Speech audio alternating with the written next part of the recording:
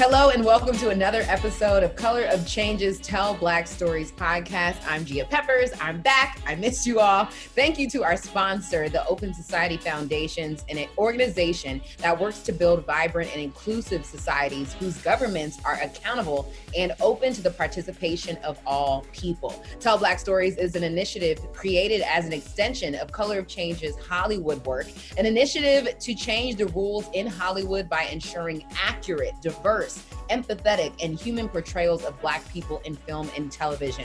We collaborate with writers, producers, executives, and influencers to raise industry standards and change representations of Black people and issues affecting us throughout the media landscape.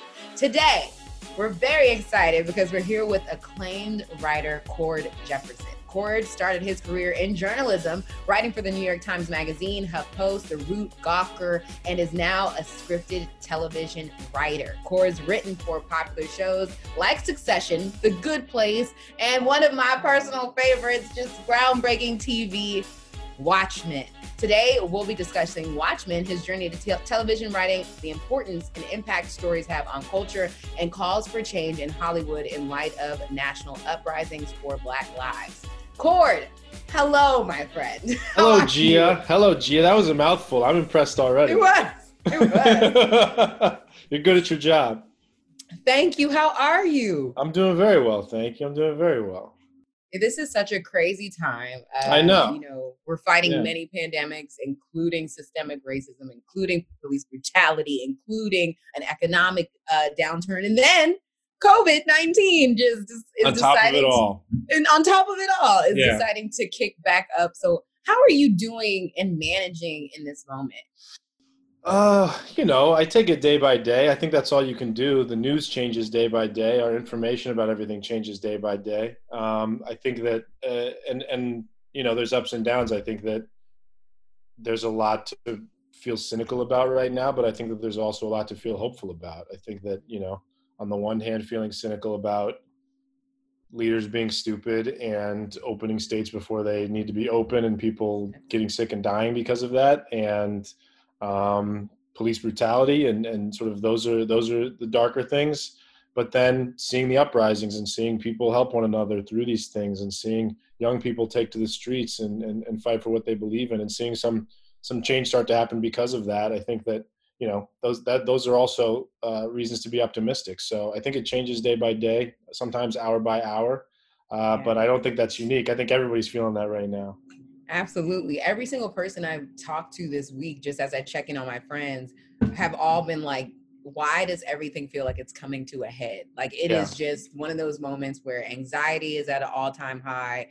People are dealing with their different mental health struggles and things like that. So for you, like just as a creative, how are you balancing your mental health? What does that self-care practice look like for you? I do. I try to shout out my therapist as much as possible. Ian. I see Ian every Tuesday morning at 9 a.m. He's my dude. Yes. He helps me try to stay straight for the week, and then I see him again on the next Tuesday. So I think that, taking those moments I think are incredibly important for everybody, but I think in particular for people of color. I think for a long time, people of color we're sort of not given that opportunity to feel like they should take care of themselves in things like therapy. And so I sort of am the biggest proponent of that for everybody. I just think that it's changed my life for the better.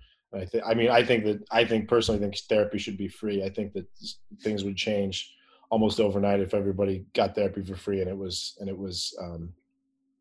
maybe mandated. I don't know if it should be mandated, but I do think that everybody should go. And I think that it should be much, much less expensive than it is.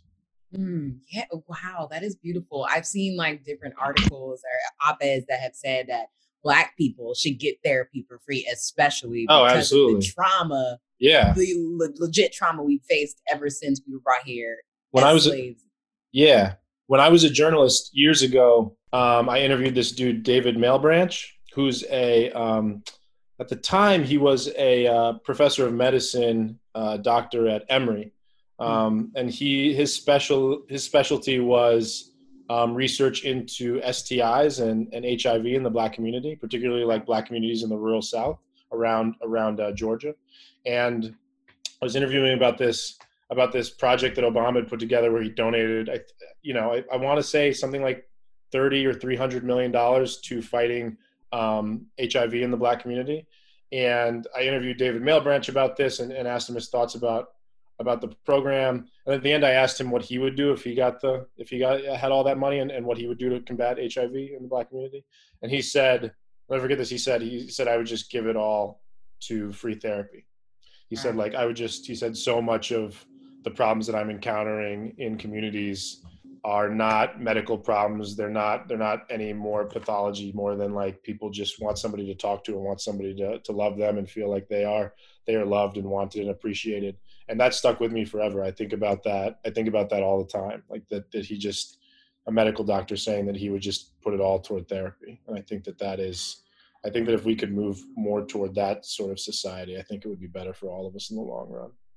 Wow, that is so profound. Thank you for saying that. It was powerful. You don't even think about, I mean, now that is such a part of our daily conversation, therapy and mental health. But, even my parents' generation and the generations before never really thought about therapy as something that was a practice that we should all put into our lives. We are now, having discussions, and my parents will be like, you don't need no therapy. And I'm like, I'm not crazy. It's just, I think it's helpful. Because for so long, I think people, particularly in the Black community, were, expected to just sort of be strong. And this is you're taught be strong. Life is hard. And so you need to keep your chin up and sort of walk forward and keep dealing with it and don't complain too much. And I think that was difficult for a lot of people in the generations before us. My dad is a Vietnam veteran who never went to therapy after Vietnam. And sort of, I've talked to him now in recent days about it. And he suffered through PTSD. And so he went, he's almost 80 now. So he spent, 50 years just trying to gut it out, this like real serious trauma he went through. And I think that had we taken that kind of thing more seriously back then, I think that people's entire lives would be changed. His absolutely would have been different. Wow. Wow. We are I just love this conversation. We did. No small talk, only big talk. Only big talk. We don't do small talk. Okay. Tell Black story. But one of the dope things about this moment is that it just feels different. Like you were saying, while it's absolutely, there's so much darkness, there is a lot of light in seeing, one, how people are showing up, but two, part of this is a tough conversation because I know some of my friends are like, white people have part of their privilege has been that they get to be ignorant to all of the things that Black people go through. But on the other hand, it is nice to see people kind of take the veil away from what the American dream looks like and then finally see that Black people were not in fact lying. Racism still does exist. So absolutely. That was, one of my favorite James Baldwin quotes ever is that being white means never having to think about it. And so I think about the fact that I'm Black every day. I think maybe you do that too. And I think that for a long time, white people in this country have been able to never have to think about it. They never have to think about the fact that they're white. And so I think that we're seeing sort of chickens coming home to roost now with a lot of people, as you said, I think you said lifted the veil. I think that people are starting to understand like, I need to start thinking about this more. And I think this needs to be a thing that I think about daily. And I know it's exhausting and it doesn't matter. I mean, I'm sorry if it's exhausting for you, you're feeling burnt out already, but people have been going through this for hundreds of years. And so it's time to wake up. Yes. I love that. Devon, that's it. That's the clip. I'm just playing. So again, we've seen all these calls now to defund police, abolish prisons. We're starting to see Black creatives also call for systemic change in Hollywood because systemic racism goes from our doctors' offices to our lawyers' offices to banks to every part of our lives. We have to deal with systemic racism. But you recently signed the Black Artists for Freedom Artist Statement, and we've seen folk like Kendrick Sampson, Tessa Thompson, and so many great people actually demand different things for Hollywood to invest in Black lives. Why did you feel it was so important for you to sign the statement? And what role do you think Hollywood can play in this movement specifically? I wanted to sign the statement, multiple reasons. I believe everything that was in that letter. I agree with it. I wanted to show solidarity with the people who wrote it and who initially conceived of the idea. I support it, and I also feel like Hollywood is often sort of derided as this liberal wasteland where it's like everybody's so far super left, and it's like a liberal fantasy land, and everything's fine here and good and dandy and totally different than what you might find in sort of more racist parts of America, like the South or Texas. And ask a lot of people who work in entertainment, particularly people of color, and they'll tell you that that's just not true. I think that I was reading, I think I was reading actually a Color of Change document about sort of the diversity in TV specifically, and it was like 91% of showrunners are still white people. There are like, I think there was like 65% of white showrunners, or maybe 70% of white showrunners didn't have a single black writer in their writer's room. So, I mean, this idea that Hollywood is super leftist and that all the problems that plague the rest of the country don't exist here because everybody's a Democrat is just not true. And so I sort of wanted to get on board and support something that was in favor of real, tangible change in this industry, because I think it needs to happen. Yeah, I totally agree with you. I think that because we have front runners like Lena Waithe, Issa Rae, Ava DuVernay, Oprah with her own network, all of these women and men, Matthew A. Cherry is getting a lot of great work as well. We see these people that we love. Black Panther was the #1 movie in America. What a time. Yeah. Wow. When Outside was open and Black There Panther, there are. I just forgot. You're just like, I legit was allowed to go outside last year. Yeah.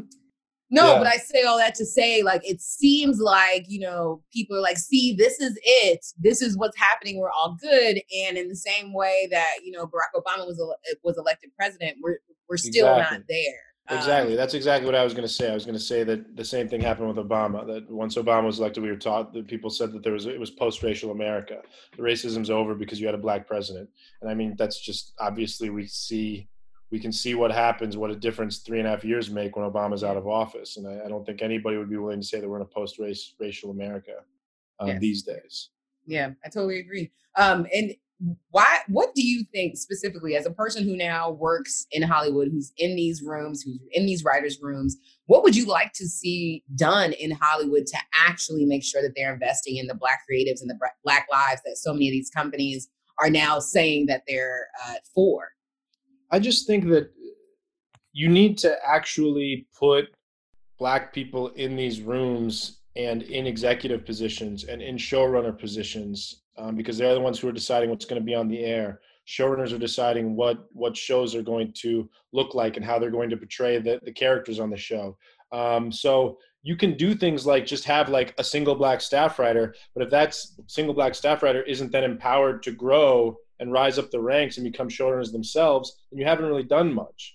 And so I think that what we've done a lot, and a lot of the time that there's not, my first TV job ever was, I had never written a script before. I had never worked on any television program before, or any production role at all. I was only a journalist, and a guy came to me one day and said, I think you're smart and talented, and I want to bring you into the writer's room. And maybe it'll be a disaster. Maybe I'll have made a big mistake. Maybe you'll hate it, but let's try it out.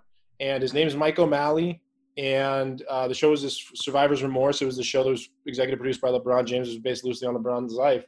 And thank you. And I'll never forget that.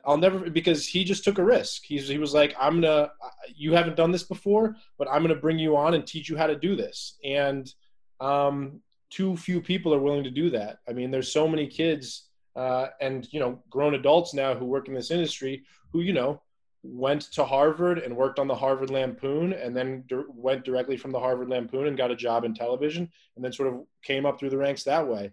And it's easier for them because people say like, well, they've done it before, or they have a skill set that other people may not have. I didn't have a skill set in TV, but somebody believed in me and somebody saw something in me that they thought would work on the show, and they taught me how to do it. And I think people need to be willing to do more on the job training, be willing to promote Black people once you've hired them, and also be willing to put Black people in sort of the highest echelons of this industry. So running networks, running production studios. You need to actually give them power, and not just sort of give them lip service about, well, we hired a Black staff writer that we ended up not listening much to, and then that person goes away and doesn't get rehired for that show, and they have to start as a staff writer on another show. You actually need progress and forward momentum for these people. Awesome. I think that is definitely one of the keys, because every time we look up, we see more people winning, but it's still only one person. I just hope that, like you said, we have a plethora. Like by this time next year, we talk, hopefully we're outside, but hopefully there's 20 more names we can say to add to this list of people who have been brought in, because all these companies have their cute little packaged, nicely aesthetically pleasing graphic designs that they're putting out for social statements. And it's like, this is really great. This is a great retweet. I can like it. But like, Absolutely. What are you actually going to do to make sure that it's not a token person that's winning, that it's like a communal thing? Exactly. Yeah. I support people who are performative on social media. I think it does have an impact, but what has more of an impact is if you have power and you have hiring power, hiring Black people, giving them a job, giving them a paycheck, teaching them the skills that you know and that you can pass down to them, they can then pass down to other people, and give them power to hire other people in their lives. I think that is going to be, if you hire a Black person and don't put anything on social media, I would prefer you hiring a Black person over putting something on Instagram any day of the week. That's good. I love that. Okay, let's move on to that. Let's talk a little bit about your journey, because you were this like incredible journalist. You were reporting, you were interviewing people, covering so many things, and then you decided to go into television, and now you're doing even more incredible things. But can you tell me a little bit about your foray into journalism? And then we talked a little bit about how you said Mike O'Malley. Mike O'Malley gave you a chance. But I would love to go delve into your journey a little bit. So tell me about the origin story of Cord Jefferson. The origin story of Cord Jefferson. I was born in Tucson, Arizona. My family moved overseas when I was a little kid to Saudi Arabia and to Greece for a little bit because my dad was working over there. He was a lawyer. And then we moved back to Tucson when I was about 5 or 6. And then I was there, and then I went to college in Virginia. And then I didn't really know what I wanted to do. I graduated with a sociology degree. I had no real college for me was more about figuring out what I didn't want to do more than what I did want to do, if that makes sense. I sort of took the gen ed requirements. I was like, okay, I don't like econ. I don't like biology. I don't like the finance classes or pre-law, but I didn't leave knowing exactly what I wanted to do. I started a literary magazine there with some of my friends, and I used to write on the high school newspaper. My mom told me when she was, when I was a little kid, that she thought I was going to be a writer one day. She sort of called it in 3rd grade, but I didn't. I was raised in Tucson. I didn't really know anybody who was an artist for a living, and I think that if you don't see that when you're younger, that doesn't feel like a real thing. Everybody in my life went to grad school and they were professionals, and they were doctors or lawyers or therapists or they ran nonprofits. They had, professional jobs, and the people that I know who did art did it on the side. They played guitar in a bar band on the weekends. And so I thought that's what I was going to have to do my whole life. And I graduated from college, and I ended up working as a communications coordinator at this small nonprofit in Venice Beach. And in my free time, I made journalism a hobby. And so I was doing music journalism at first, then I started writing a little bit for the alternative weeklies in LA. And I started making enough money. I started making a comparable amount of money doing journalism that I was making in my day job at the nonprofit. And I wasn't enjoying my day job at the nonprofit. So I said, if I'm going to be making the same amount of money doing this thing that I hate, then I should just quit and do this thing that I'm actually enjoying, which was writing. Yeah. And so I quit my job and just started freelance writing for a long time. And I bounced around from journalism job to journalism job. I did, like you said, I started out as a music journalist. I ended up at the Root. I was doing some White House reporting in DC in Obama's first year in office, which was fun. And then I ended up at Good Magazine, and then left there and ended up at Gawker. And I was at Gawker from 2012 to 2014 as a West Coast editor. And I was enjoying my job there. I liked working as a journalist. I liked writing, doing that kind of writing. I found it fulfilling in many ways.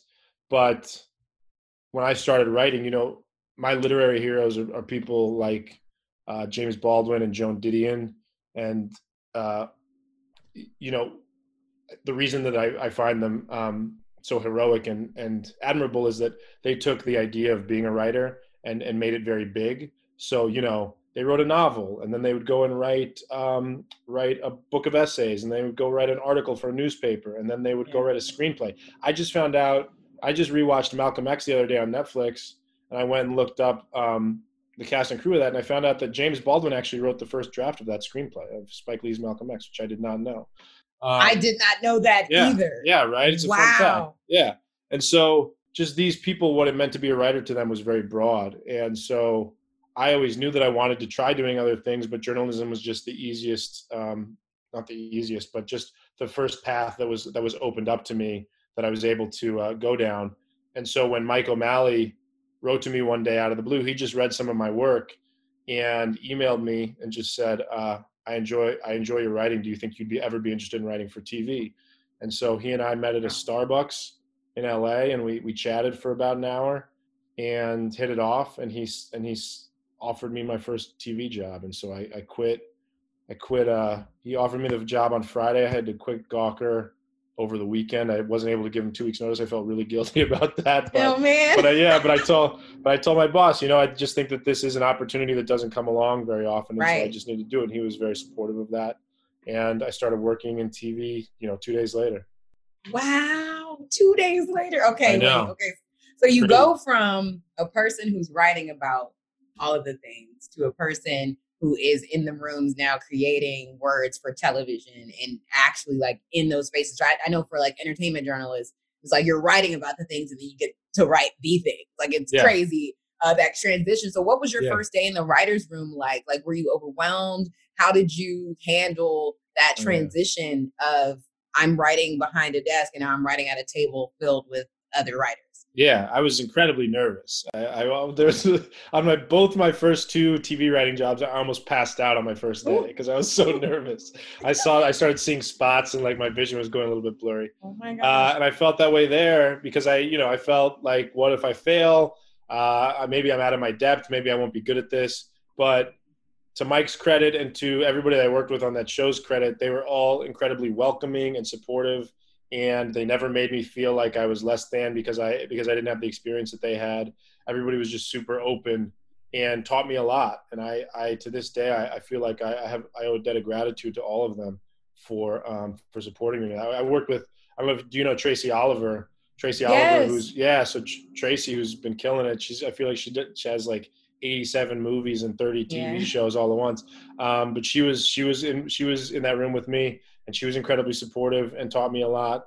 There was just a lot of, it wasn't a huge room, but I think there was about 8 of us, and everybody was just incredibly kind and considerate and welcoming. So that's awesome. I really liked the collaboration of it. Writing as a journalist is a very, very solitary exercise. It's a lot of time spent alone. Particularly when I was working at Gawker, I was in LA and Gawker was in New York, so I didn't even go into the offices. So there was days when I legitimately didn't talk to anybody all day. I was because I lived alone. And so I would, text them or G-chat the people that I worked with, but I didn't actually like say anything to anybody. And then I would go to like the gym and I would come home from the gym with my headphones on and realize that I hadn't said a word to anybody all day. And it was, I didn't mind that. I'm kind of an introvert and a quiet person myself, but I found that being in a room with a bunch of people and working on ideas together felt really good and it felt really gratifying. I think that teamwork always makes things better. Cooperation always makes your work better. And I think that goes for nearly everything. And so working with other writers, but not only other writers, with directors and actors and producers and costume designers to make something huge, there's hundreds hundreds of people working on TV and movies. And so working on something with people just felt really enjoyable in a different way. I still really like journalism and I would do more of it if I had the time, because there is that sense of immediacy. There's that, you get to write something with an editor and then you put it out there and it's, it's done. And you said what you needed to say, and that's great. And there's stuff you'll work on in TV that you'll work on for literally years and it'll never see the light of day. It'll die somewhere after you've worked on it for 3, 4, 5 years, Yeah. And so, that's so scary. Yeah, that can be heartbreaking. Right. But at the same time, I just enjoyed the process of collaboration for different reasons. That's awesome. I love that. Okay. So let's talk about Watchmen, because that show, literally, I have never seen anything like it in my life. I remember watching the first episode and legit having a headache because I went to a screening and I was like, most screenings in New York are like, okay, we got Regina King, Oscar winner. She gonna kill it. So let's go support her. And there's this organization called the CCNYC, which is the Creative Collective. And it's basically like this super dope young group of creatives in NYC that just come together every year. And they create this event called CultureCon. And this last year was incredible because they had, Sanaa Lathan, Regina King, they had Will Smith dropped in at one point. Like they went from Will Smith just dropped in. Yeah. Like they went from like they went from one year we were at a little WeWork space in the lobby with Spike Lee and maybe like one or two other notable figures. And then like 3 years later, they had everybody from Sanaa Lathan. Like it was just incredible. So shout out to the CCNYC, but they were able to get one of the first premieres of the show. So we were sitting there just thinking, oh, Regina King, she's about to play a superhero. This is lit. Come to find out, it is this deep dive into history, into the Tulsa race massacre, into all of these really tough, traumatic types of our history, moments in our history that we weren't prepared. I legit thought I was about to see something Marvel. It was like a Marvel type of show. That is not a Marvel opening of that episode. No, it's not. So I was like, I had a headache and like legit watching the first episode. And I was like, okay, I need a moment. I got to revisit this show.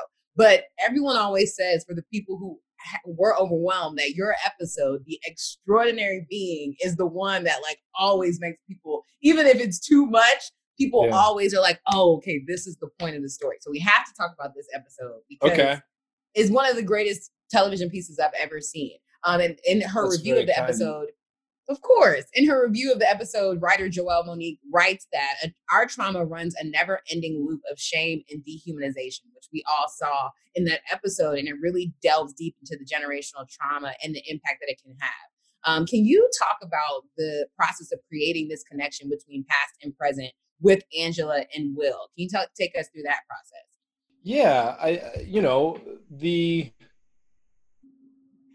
the show, when you open a pilot with what we opened that pilot with, which is a depiction of the Tulsa massacre, you are saying that this is going to be a show that's rooted in history. Yep. And so when we came into the room, Damon knew that he wanted to incorporate the Tulsa massacre somewhere in the season. I think it took us weeks, if not months, to decide that it should be in the pilot. And then I think it took us a little bit longer to decide that it should be the opening of the pilot. But once we made it the opening of the pilot, we realized that sort of the season had to revolve around that. And the show being one about how the wounds of the past carry through generations and become the wounds of the present. It started to, that narrative and that theme started to open up, and that, I think, guided our hand for the rest of the season. And I think that, as you said, you saying that episode 6 is what opened it up for a lot of people.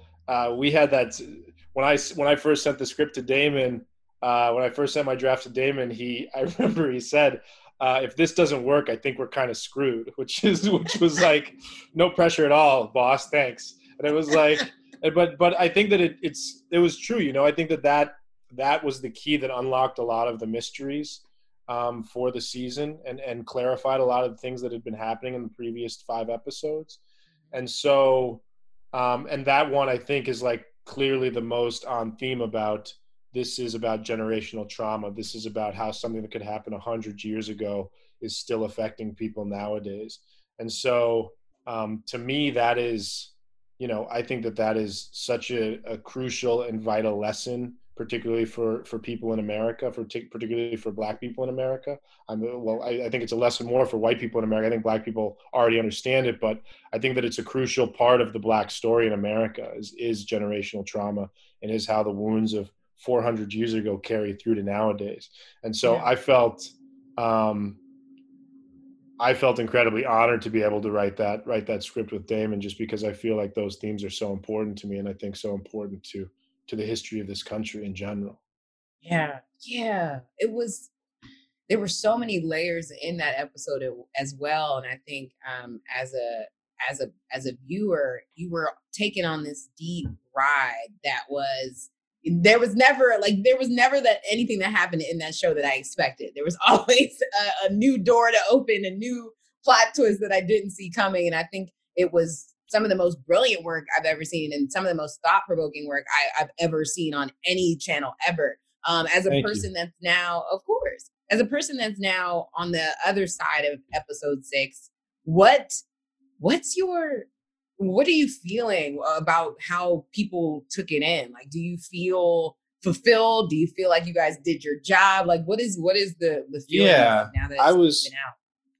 I was incredibly nervous when we were doing that episode, because, if you're unfamiliar with the book,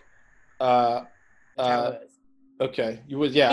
I hadn't read Watchmen until I started working on the show, and then when Damon hired me, I went out and bought it immediately and devoured it and loved it. But in the original text, Hooded Justice, his identity is never revealed in the book, and most people in the Watchmen text assume Hooded Justice to be this German bodybuilder, because he was sort of, everybody talks about his superhuman-like strength. And so that's never revealed, but it's assumed to be this German man. And so even to take that character and give him a backstory, and it was a big swing. But then to give him a backstory of being a Black man and making the original superhero a Black man was another big swing. And so, just even taking on Watchmen was a huge swing out of itself, because it was such a beloved property. But the more that we got into it, the more excited I became by the idea, because I think that, when you think about the origin of superheroes, when you think about what kind of person might be seeking extrajudicial justice in a system that doesn't allow them to right wrongs and doesn't give them the same benefits that it provides everybody else, you think like, oh, it makes sense that that's a person of color. Like, of course that's a Black person, right? Like, who in the 1930s United States of America would have more claim to being a vigilante and being a vigilante superhero than a Black person, right? And so that, to me, that idea was incredibly exciting, and one that I hadn't seen in film or TV before. And the more that we discussed it, the more excited I got by it. And I think that, I am super, I'm not a huge Marvel fan myself. I've watched those movies, and I'm happy for everybody that loves them. Yeah. I think that for me, what I really like is stuff that's grounded in some sense of reality, and grounded in some sense of history, and grounded in some sense of society in America. And so this being a superhero sci-fi genre story, but that also felt really deeply rooted in something authentic and real and important, was what really drew me to the material. And I was thrilled as the season went along with the themes that we were touching on. And I no shots to Marvel. Again, if you love Marvel, more power to you. More power to you. But I just wanted to, if I'm going to be drawn to a superhero thing, I think I'd be more drawn to something like Watchmen than Right. something that just felt more just like fantastical, if that makes Right. sense. Right. No, I totally understand that. That makes a lot of sense. But I think one of the awesome things that you all cover and touch on, and you said, things that are important, is it's Pride Month, and I want to talk about the beautiful story that you all wrote of a queer Black man who is a superhero, which I don't think I've ever seen ever anywhere on Yeah. television. Can you talk about the importance of that episode of television that literally takes us into the intersectionality of living life as a Black man and a queer man? Yeah, yeah. So that was in the original text also. In the original Watchmen, Hooded Justice was written to have had a sexual relationship with Captain Metropolis. So um, when we were adapting the material, it was like, well, we need to reckon with the fact that Hooded Justice is also queer besides being Black. And so the more that we talked about the idea, though, the more it made sense because masks are obviously a huge theme in Watchmen, and literal and metaphorical. And so when you realize that Will is wearing multiple masks, both literally and metaphorically, that he is hiding his queer identity, he is hiding his Black identity. And the way that he's doing that is not only by wearing a mask over his face, but also white makeup on his face. It just it all started to make sense that this is a man who is wearing literal and figurative masks all the time to everybody in his life. And sort of that kind of tortured existence is sort of what is leading him down a lot of these darker paths, and clearly, again, sort of there's so many wounds from the past that carry through to the present, and we see the origin of that being that this is a man who feels like he can't actually be himself to literally everybody in his life. Wow. Wow. And I think that one of the most powerful things was all of the ways that we got to see him unravel, like all the layers that we got to peel back. And I think you all did a really beautiful job at that. And so, with it being Pride Month, especially, and as we're all fighting for all Black lives, I think it's so important to have that representation Absolutely. on screen. Absolutely. That was, that that was never crossed our mind that he wouldn't be, that we wouldn't, because that was, people adapt things sometimes and they take what works and they leave what doesn't work in their adaptation. But when we discussed that he was also queer, we sort of knew immediately that had to be part of the story. It wouldn't have been like you said, it's incredibly important. Representation is incredibly important, and I had never seen something like that before, and I was excited to work on something that was going to portray something like that. Yes. Ooh, yes. One of the things that I really would love to see is, a re-airing of Watchmen and like a watch party on Twitter so we can all really delve into just how perfect the story is for this moment. But while we're dealing with and fighting things that we're tackling today, police brutality, white supremacy, systemic racism, trauma, all of the things that we're talking about all the time on our social media platforms, in our homes, everything. And so obviously storytelling plays such a major role in how we are all dealing with day-to-day life. What do you think the role that storytelling plays in changing culture is? I mean, this is Watchmen premiered in October of 2019, and I believe that in February of 2020, the Oklahoma state government mandated that the Tulsa Massacre was going to be taught in every Oklahoma public school. Yes. And I'm not going to say that it was necessarily Watchmen that forced their hand, but I think that it didn't hurt. I think that it only helped bring the issue to light. And so, I think people often write off fiction and TV and movies and novels as fantasy and negligible. But I think that that work that people do really does have an effect on people, and it has an effect on people's hearts and minds, and has an effect on how they look at the world. And so I think that people who are working on stuff have a great responsibility to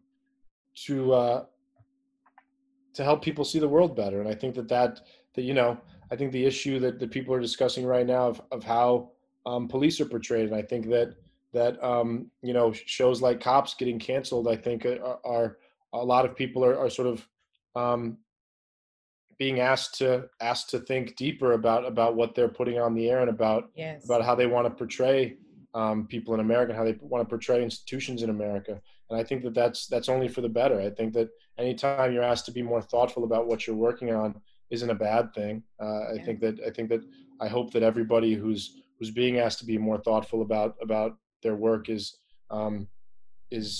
understands that it's not coming from a place of uh, censorship or anything. I think it's just asking people to be thoughtful about the work.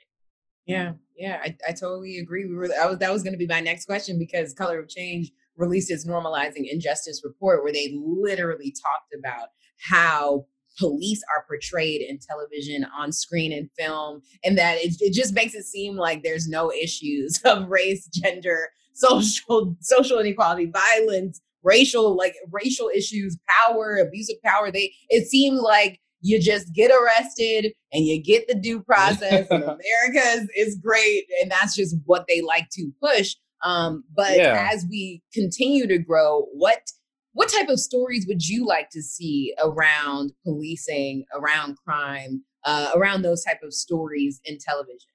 The statistic that like has stood out to me that I think about so much in recent days was that 95% of 911 calls are nonviolent crimes. Yep. So it is, and if you would have asked me when I was a kid growing up and watching, you know, I watched Cops when I was a kid. I used to think that, you know, every cop was stopping murders and rapes and violent bank robberies where people were shooting bank tellers. Like the idea that, but the reality is that the vast majority of 911 calls are not that. Like they're calling about people who are maybe homeless or mentally ill or you know, I listened to that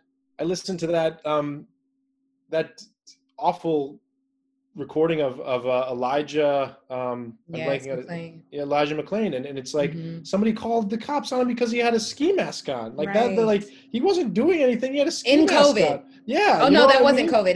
That was COVID, but it was last year. But it was like he was just a kid wearing a ski mask, and you're calling the cops about that, and it's like, why? I think that our entertainment is particularly police entertainment is just, you know, leads you to believe that cops are always stopping violent criminals, and they're stopping serial killers and rapists and murderers and you know, I'm rewatching The Wire right now. I've been rewatching The Wire, which I love very deeply, and you know, I'm on season 3 of The Wire, and a lot of that is just, you know, the Bunny Colvin realizing how pointless the drug war is, and like how much he's wasting his time and his energy, and his officers are beating up 14-year-olds and learning no lessons. Like, why are we doing this? Right. And he starts Amsterdam. So I think that more stuff like that just gets at, like, many times the pointlessness of the institution, how the institution could probably be pared back. And, you know, this is another thing that I did when I was a journalist. I interviewed this. I was doing this piece. I used to be a host for Vice on HBO. I did some stuff for them, and we did a piece one time about policing in the Black community and what needs to change. And I went to St. Louis, and there was a former Black police chief named I believe his name was Daniel Isom, and I was talking to him, and I don't know if this made the piece. I can't remember. It's been a couple of years, maybe a few years ago at this point. But I asked him what he would do differently. You know, what's the thing that we should think about differently if he had the opportunity to wave a magic wand? What would he do to make policing better in the United States? And he said a thing that I think about all the time, which is that he said that the problem is that police officers should be social workers. That's who we should be hiring for the job. We should be hiring social workers. We should be hiring people who come in and are able to deal with mental illness, are able to deal with homelessness, are able to deal with substance abuse issues. Those are the kinds of things that people are calling the police about. And The problem is that we're hiring quasi-military forces, like people who want to wear tactical gear and drive tanks and carry big guns. And it's like, when all you have is a hammer, everything looks like a nail. And so when you're calling in a militarized police force to check on a homeless person, they're going to get in there and get violent, right? And it's like that's not what we need. The homeless people don't need to be thrown in cuffs and brutalized, and people with mental illness don't need to be thrown in cuffs and brutalized. They need help, and they need social workers. And so I think that, to me, just being more thoughtful about that kind of stuff. And I think that in watching The Wire, when I think of like a cop show that I'd love to see, this is my second time watching The Wire. It's The Wire. It's a place that gets into the nuances and complexities of these institutions and gets at some of the problems that exist within them and the things that are corroding them from within. And also gets at, I think the other great thing about The Wire is exploring the criminals, right? And exploring that these people aren't demons. They aren't born bad. They aren't inherently evil. They're human beings who have a set of circumstances that they're living through, and they make decisions because of those circumstances. And so some nuances about who they're arresting too. They're not serial killers. It's not a Jeffrey Dahmer story or like these true crime narratives about the most grisly killings that we can imagine. They're 14-year-olds. Yeah, exactly. They're 14-year-olds. They're 14-year-olds dealing drugs. You know what I mean? Right. Most of the time non-violently. So I think that when I think of a cop show, it's reductive to just say cop show, but when I think of a cop show that I would like to see more of, it's something like The Wire, which is incredibly thoughtful about these kinds of issues. I think that's what I'm a fan of, and that's what I'd hope we get more of in the future. Ooh, that is awesome. You made my job very easy for this conversation. I just have to say, you really did, because you answered one of my last. I like talking to you. All right. Yes, it was been so great. The last question that we always ask on our Tell Black Stories podcast is, what is one story that hasn't been told about our community that you would like to see on the big screen? So I think you pretty much wrapped it up there. But is there another story that you'd like to see that hasn't been told? That's just always the depth of the just that being black is not, black people are not a monolith. Blackness is huge, and that the skin we share has so many stories under that umbrella, and that I'm ready for a movie that I've really, really loved within the past 5 years, maybe it's a little bit longer, but is Moonlight. And I love Moonlight for any number of reasons, but I love Moonlight in particular because it is a movie that is not about black people overcoming white racism. It is about black people living their lives. I don't even think that there's a white character in the whole movie. And it's just about black people's humanity, about black people living, about black people growing up and loving one another and falling out of love with one another, and hardship and triumph. And to me, that is what I'm looking forward to is movies that are not about black people overcoming white trauma. I feel like so many of our prestige dramas are about black people overcoming white trauma in 1962. And not that those shouldn't exist, and we should remember our history, of course, and we should remember and celebrate the people from the history who have triumphed over those things. But I'm ready for more just stories about black people and just living their lives and just going about their lives, because we are human beings and we deserve stories that aren't just about overcoming hardship from white people. Wow. Well, I don't know where else we could end it that's better than that. That was incredible. Corey, thank you so much for being on this episode of Tell Thank you for having me. Thank you for having me. I appreciate it. Yes, it was a pleasure to speak with you. And everyone listening, make sure to listen to this episode and more on Apple Podcasts and wherever you stream. We'll see you next time.